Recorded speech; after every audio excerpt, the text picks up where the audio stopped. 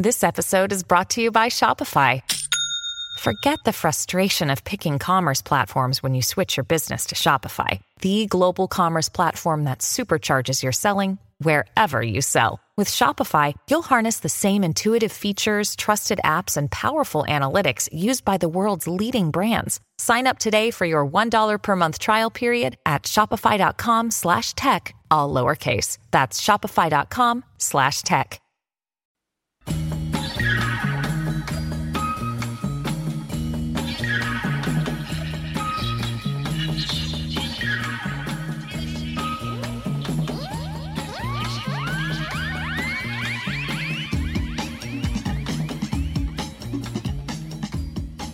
It's Fourth Estate for the week beginning Monday the 13th of April, live on 2SER Radio and across the Community Radio Network, your weekly look at the world of journalism and the media. My name's Jack Fisher. Tonight, well, after a week of protests, we'll look at how the media covered the Reclaim Australia rallies last week and Friday's protests against the closure of Aboriginal communities in Western Australia.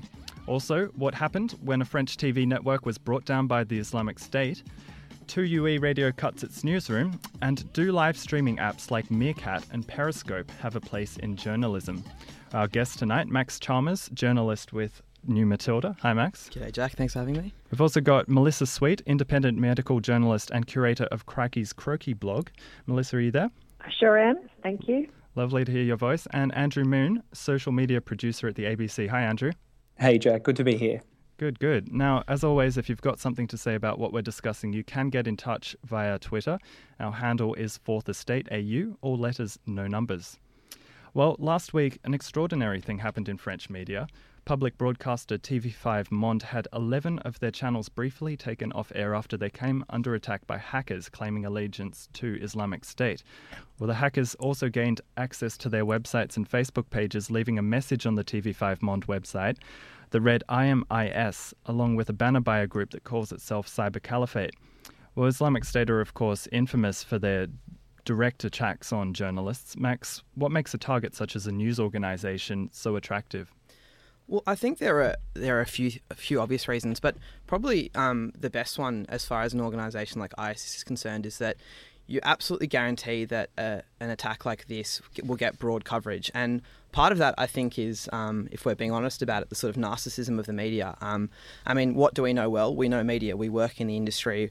We all follow media more than anyone else does. And so attacking a media organisation like this guarantees that everyone else will start to look at them. And, you know, I think they were probably vindicated in their plans. They got broad coverage all around the world for this incident. If they'd hacked say a US government organisation or like an NGO or something, it wouldn't have been the same level of coverage. And for IS, I mean, obviously, that's what they're known for, is their ability to, and they're remarkably successful at it, to get out there, to use the media as a tool to propagate their messages and to push their agenda by sort of using the media platform that's provided and getting out there. One way they do that, obviously, is by orchestrating particularly horrific attacks and promoting them using the shock value that they know the media will run with. In this case, it was by attacking the media itself and then using it as a tool. Yeah, Andrew, what do you think? Why were they so attractive a target as a news organisation? I think it's an interesting one when you also look at, I mean, what Max said is completely true. I mean, media organisations are going to report this with a lot of attention. But the other thing is, and this is what's particularly interesting about this story, is when you have large media organisations like the one I work for, like the ABC, I mean, they're huge organisations and security is a massive issue, particularly when you have so many different people needing to access so many different platforms like never before. You go back even just 15 years, 10 years, less than that, what do journalists need to have access to? The computer and maybe the system, the rudimentary system that they're publishing work online in terms of password access. But now, I mean, you've got all these platforms that everyone's reporting to. I mean, it's not entirely surprising to me, I don't think, the level that this attack, the infiltration of this attack, because these are such difficult organisations to secure at a really high level right across the board when you've got so many people working for them. Andrew, I haven't completely grasped it myself. Obviously, a website or a Facebook page is a fairly easy target. How did that then have the flow-on effect that all of their channels were taken off air or affected for a few hours? I mean, one of the things that people talk about here is social engineering. So the idea that you can trick one person in an organization, or all it takes is tricking one person in an organization into opening an email or downloading a file. And once that particular file or that access is gained through that human click, then the rest of it can kind of go from there. And I mean, again, it's coming to what I was just saying before. I mean, these organizations are huge, and it's not like you're dealing with a little media startup here. You're dealing with legacy media organizations who have employees who have varying levels of skill in all manner of different areas, including computer literacy. So, I mean, it's not entirely surprising when this thing happens. So once you've kind of got that gateway, there's discussion here about how an organization like this has computer networks where it's actually quite easy to step through different levels of the network. So you can get from just that person's computer to that particular office, but then you might actually be able to get into the broadcast system, and that's what we're talking here about. The interesting thing is, and the scary thing here, is how these hackers were able to step from the basic computer network of the office to getting to those seemingly secure broadcast networks that do control all elements of the broadcast operation, TV, radio, etc. But it's definitely a very, very big wake-up call for media, but also organisations in general. I mean, media will be the target here because they broadcast, they set the news agenda, they will get these messages out. But it's a wake-up call for any organisation of size and influence. Melissa, do you think the profile that media have created for themselves makes them a very attractive target? Well, I must admit, as I was listening to your conversation, I was thinking with my very small media hat on in terms of, you're talking about how challenging it is for big media organisations to cope with these sort of attacks. And, I'm sort of very much at the small end of media. And it's not only attacks like this by ISIS, it's a much bigger picture of state surveillance, corporate surveillance. I mean, I just think it's such a huge issue, and it's difficult enough for big media organisations, but for small independent media, how do you protect yourselves and your sources? Max, very challenging. Yeah, Max, you certainly belong to a small media organisation. I think part of this whole new era of fast reporting is about journalists, especially in small entities, having direct access to the front end of their pages and the front end of their websites. What's New Matilda's no need to divulge. but what's your operation like? It's a closely guarded secret, our technology, our back end, a secret that is guarded from many of us who work in the organisation. But no, we all actually have access to it because we have such a small staff. I mean, one advantage is that there's no real ability to spill unless someone really screws up. There are so few of us there. The chance of human error is lower. But certainly, I mean, that's how it works now. I know I've been doing court reporting on days when I've thought, I'll get out the door, I'll open my laptop, I'll slam it in the back end as soon as it's done. And I've been beaten. BuzzFeed were there that day, and they were uploading the story as the judgment was being read out. It was going straight from the judge's mouth into their back end, and that's the kind of turnaround that we're all working on and against now. So it's clearly an issue, but I think it's interesting that you mentioned sources, because the thing that really scared me about this attack is that when I'm writing stories that deal with delicate sources, what I'm usually thinking is there a way that if this is particularly delicate, that a government agency would be able to search my computer or my documents or our back end or whatever to put it together and figure out where this came from. The scary thing about this attack is that it gets you thinking, well, hang on, it's not just government actors now who are going to be able to get into my computers and look at my documents and my metadata and stuff. It's potentially third-party players who are, in this case, far more malicious. And, it scares me that a corporate group or a terrorist organisation or whoever could be able to get into your back end like that and piece together, I guess not so much your website, but more your personal computer, piece together where stories have come from and potentially target or endanger sources. I mean, I think that's quite alarming. Yeah, Andrew, you, in addition to reporting, do, I believe, a bit of teaching in the area of digital. Mm-hmm.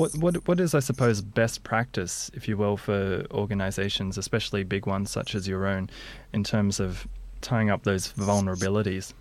I think, there's two really interesting points for me here. And I think, Max, to your point you've just talking about, that is something that is increasingly challenging. And I don't think, really, many newsrooms out there, besides perhaps those alike of The Guardian and similar, who have a reputation of dealing with these really sensitive stories of protecting sources in this sense of using things like Tor and using messenger apps that are completely encrypted. I mean, that's something that's fascinating in its own right. In terms of what we kind of teach here, and the thing with an organisation like the ABC is we broadcast on a number of different platforms, a number of different genres across divisions. It's a massive organisation, and the thing is, I mean, one of the things when we talk about social media and training journalists is anything that you post online should be presumed as public on social media. So we have, when you train journalists, and someone might be, not just journalists, but anyone might be new to social media, they think, I can post something on my Facebook and it doesn't matter because that's between my friends. So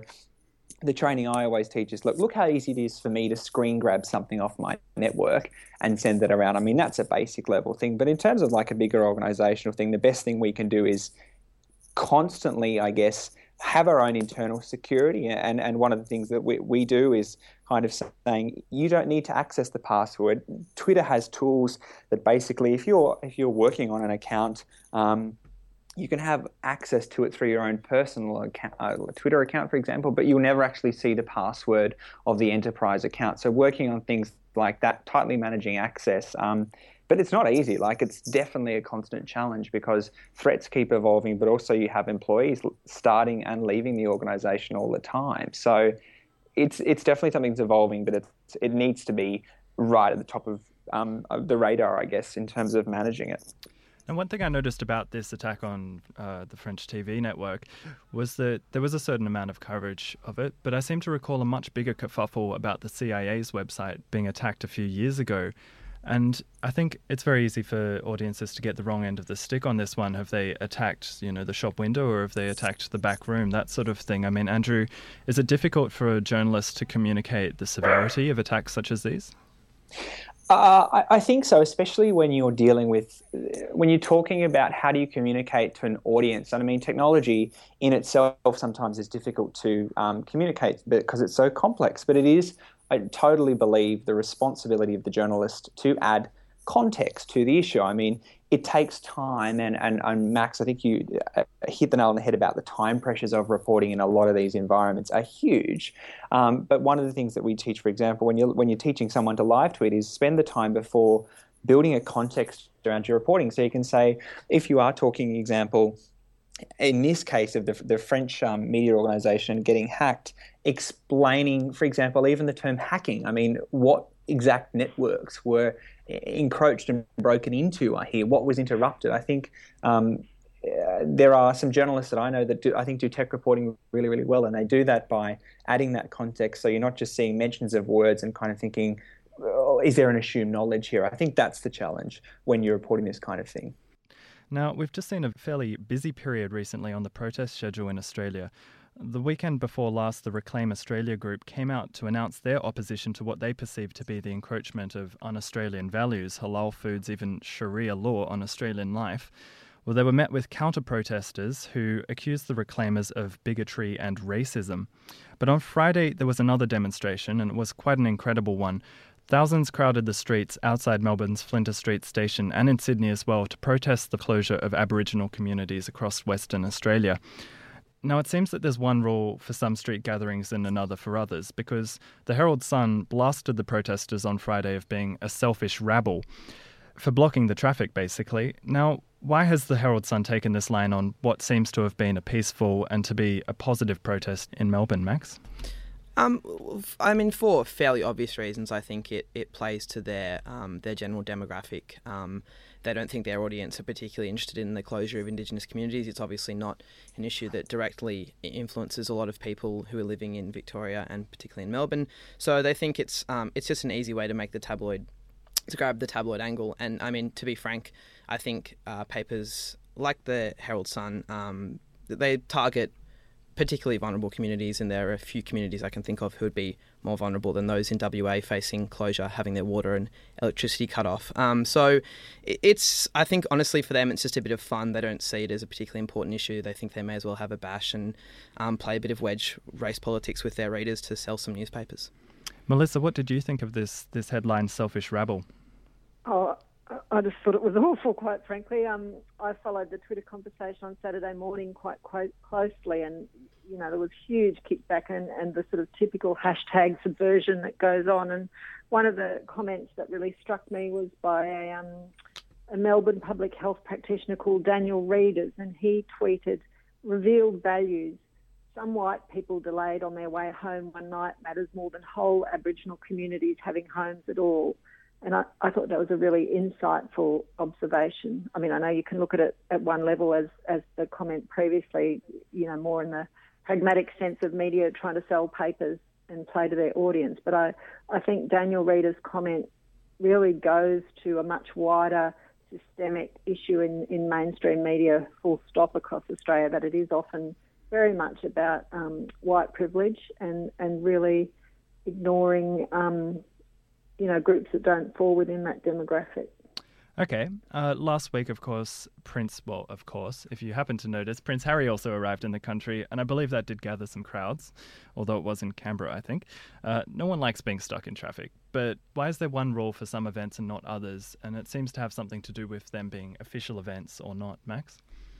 Yeah, I mean, it's interesting, I guess, to think about the Reclaim one maybe more so, because obviously, a prince comes into town, there's a strong celebrity angle. So in terms of news values, people like that. But, then you take a step back and you look at the issue, a prince coming to Australia versus the closure of scores of communities affecting hundreds of people. It's clearly a huge, huge issue, and you'd think a far bigger news issue. I mean, I think to some degree it is kind of obvious that that value of celebrity, that's what gets people to click through stories. It's also easy to cover. It's not a hard story. You send someone out, you get some photos of the prince with someone with a sign saying he's got red hair, this is great. Like, compared to dealing with the issue of, removal of Aboriginal communities from traditional lands in WA, which is a big, complex story happening over a big area, and something that, to be frank, most journalists probably have no idea about the context or the history that relates to it, let alone the immediate realities in those communities, which they haven't been to.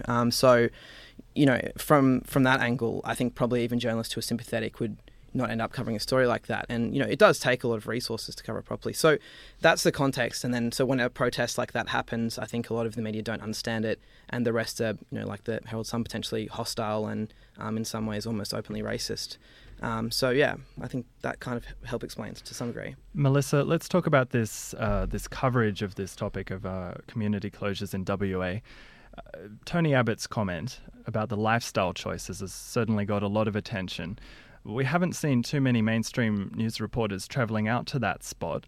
How has the coverage fared in the mainstream press versus some of the independent press? Well, to tell you the terrible truth, I do get most of my news via Twitter these days. So I really am reading a lot of online news and so-called alternative news. So I'm probably not the best person to ask how the mainstream covered it, because, I don't actually read a newspaper cover to cover in the way that I used to. I tend to sort of see the articles that go around. I think it's very difficult to make sweeping general statements about how media covers issues these days, because there is such a greater diversity of voices. I mean, you can get fantastic coverage from people's blogs and so on, while the mainstream may not cover an issue. Just generally, I think there is something really quite profound happening in response to both the threatened closure of the communities as well as the wider hostile policy environment that Aboriginal and Torres Strait Islander people are facing. There's been a lot of issues that they're dealing with, and there's this sort of quite profound nationwide social movement of protest developing. And if you're not sort of following it on social media, it would be very easy probably to miss the fact that this is happening if you relied only upon mainstream media. So, I think there is this very interesting story developing out of sight of a lot of mainstream Australia. And I did actually publish a post today from a fellow called Damien Bonson, who was upset about the Selfish Rabble headline and some of the associated discussion. But he made the point in his article that he thought there was a really, he called it a defiant act of reconciliation happening, that the SOS Black Australia rallies that have been happening, including the ones last week in Melbourne, Sydney, and also on the same day as that rally in Melbourne, there was a community meeting in Geraldton in WA. So there's been a lot of country towns where these rallies have been happening as well that, mainstream Australia mightn't have heard about. So I think Damien's point, that this is a defiant act of reconciliation, and he wrote, get on board or respectfully get out of the way. So, we can be dispirited. Well, I can be dispirited by things like the selfish rabble headline, but on the other hand, I think sections of the community are standing up, and I think that's a positive thing. Okay, and just quickly before we go to a break, because we do need to mention 2UE. Well, it was a sad end to their week last week when the journalists at the radio station 2UE delivered their final news bulletin. The 2UE newsroom it's been closed as their parent company, Fairfax Radio, merges with 2GB's parent company, Macquarie, and the news services are being consolidated. Well, between 9 and 11 newsroom staff are expected to lose their jobs. Now, former ABC journo Lyndall Curtis reckons commercial media such as 2UE doesn't get the same attention or their journalists the same sympathy when they cut down their newsrooms. Andrew, I'll bring you in here. What could be the reason for that? I think this is an interesting one because the point that Lyndall Curtis makes here about visibility is certainly true. I mean, radio in this environment of social media and TV news probably gets the least amount of attention because I turn on my radio if I'm driving somewhere or I'm coming into work, and that's when I listen to the radio, and that's probably about it during the day. I think the point that she makes, I think the point that is really important is that any cutting of journalists is a loss to the media as a whole.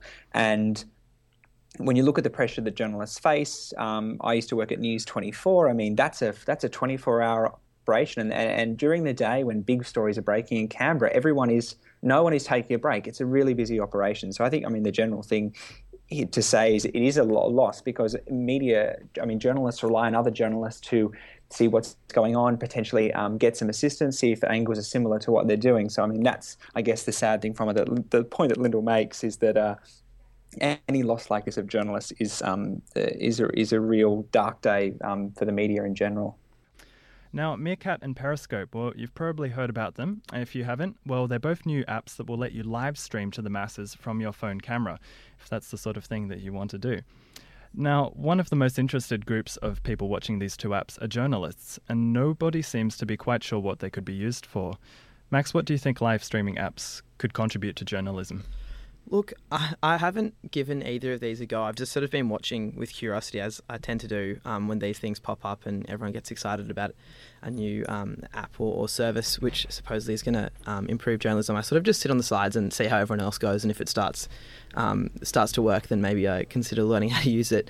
But I think live streaming is an interesting one. I'm not sure that it adds a great deal of value to be able to do that. I think a slight delay, like once you can, we're also well equipped now to record wherever we go, basic training with a basic phone, and you can get something that online doesn't look too bad. So I don't think it's a huge change.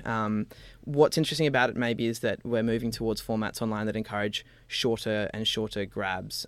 So to the point where it's like, something only has news value while it's happening, while it's live streaming, even if you're like us, you're not like a live platform, you're not ABC 24 constantly covering what's happening. It's like you basically have to cover something instantaneously because it's gone once it's gone. So in that way, I think it's kind of interesting and potentially useful as well because, why live blog a really interesting Senate inquiry that's going on when you could just stream it. We have had Vine, of course, for a little while and those sorts of short form things, but I'll pick up on that in a second, that ability to upload straight away. Melissa, I understand that the Croaky blog has got a new initiative and it's called Just Justice, and you've used Periscope already as part of that. Can you tell me about that? Yeah, well, it was just totally coincidental, really. We launched Just Justice, which is a crowdfunding campaign at Pozible, just a little plug there, which we aim to produce a series of articles running over some months that will then be packaged up into an ebook. And it's very much about taking a solution-focused approach to the over-incarceration of Aboriginal and Torres Strait Islander people, so looking at what needs to change to stop this from happening. But what will be different about this from some other journalism projects is that almost half of the money we want to go back to community members for telling their stories.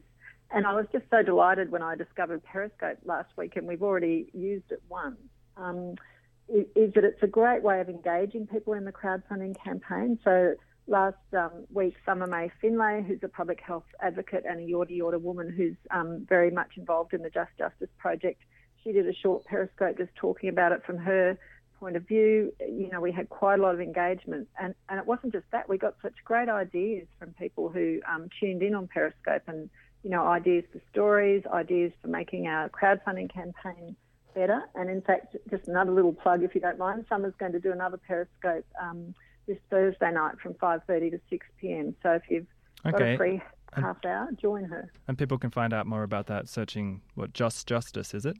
Yeah, Just Justice and Possible. But, yeah, I can see lots of potential for Periscope, even in telling stories. Yeah. Andrew, some people have ridiculed these apps, while others rightly point out that, well, Twitter seemed pretty stupid when it landed. There was just no knowing how significant a platform that would become for news sharing. Is there a valid lesson, do you think, in that?